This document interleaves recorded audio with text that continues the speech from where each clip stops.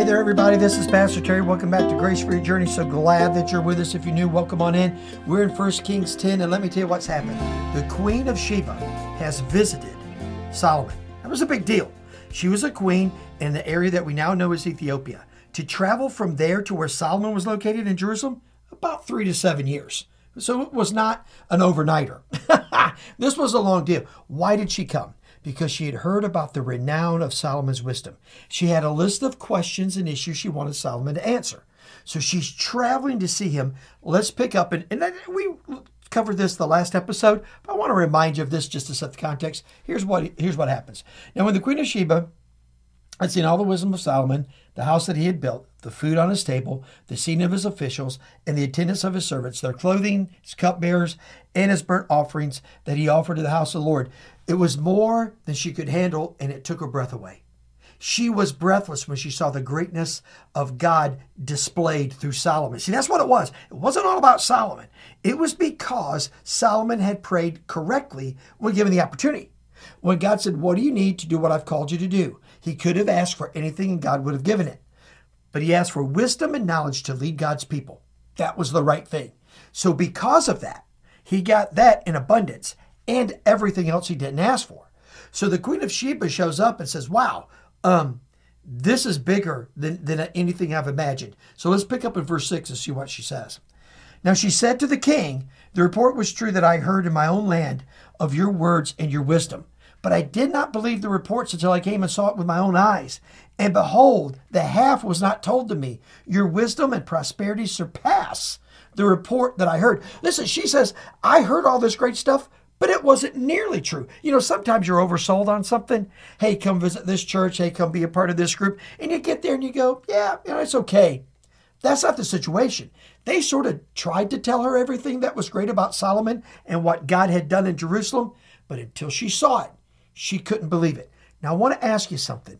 As you study the scriptures, as you listen to the word, do you ever ask the Lord to do in you something great for his purpose, for his glory, for his advancement? Do you ever become sacrificial in your prayer life, deep in your heart, and say, God, do in me what you need to do so others can come to know you? This is exactly what happened with Solomon, and it's profound. Let's look and see what else she says. She goes on to say, "Blessed be the Lord your God, who has delighted in you and set you on the throne of Israel, because the Lord loved Israel forever. He has made you king that you may execute justice and righteousness." Now, this is a key phrase. She was a queen. She executed judgment in her kingdom. But Solomon did too. But I want you to notice what she says about Solomon's judgment. It is just and it is righteous. He has the wisdom and the ability from the Lord to discern situations, to do what is right in the eyes of God all the time. He has that wisdom to do it. Now, he won't always do it. We'll see that a little later, but he has the ability. Then she goes on and says this, or does this. "Then she gave the king 120 talents of gold and a very great quantity of spices and precious stones. Never again came such an abundance of spice as these that the Queen of Sheba gave to Solomon." Now, why is that important? Well, spices spiced up food. These guys were all foodies. They all loved their food, particularly kings. You were known by your wealth, by the table, by the amount of food that you had. That's really determined your wealth and your prosperity. And all of these spices, which added a lot of different flavors, just enhanced and advanced Solomon's renown in the area.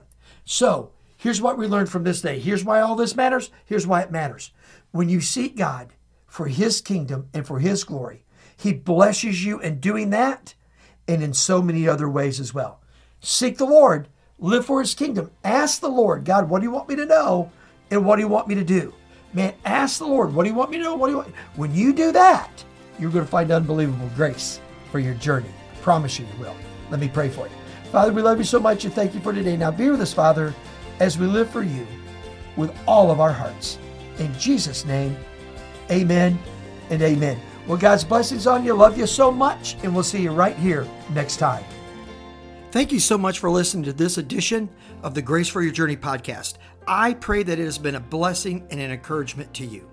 Pass it around if you think it would help somebody, and we look forward to you dropping by again for another episode of the Grace for Your Journey podcast.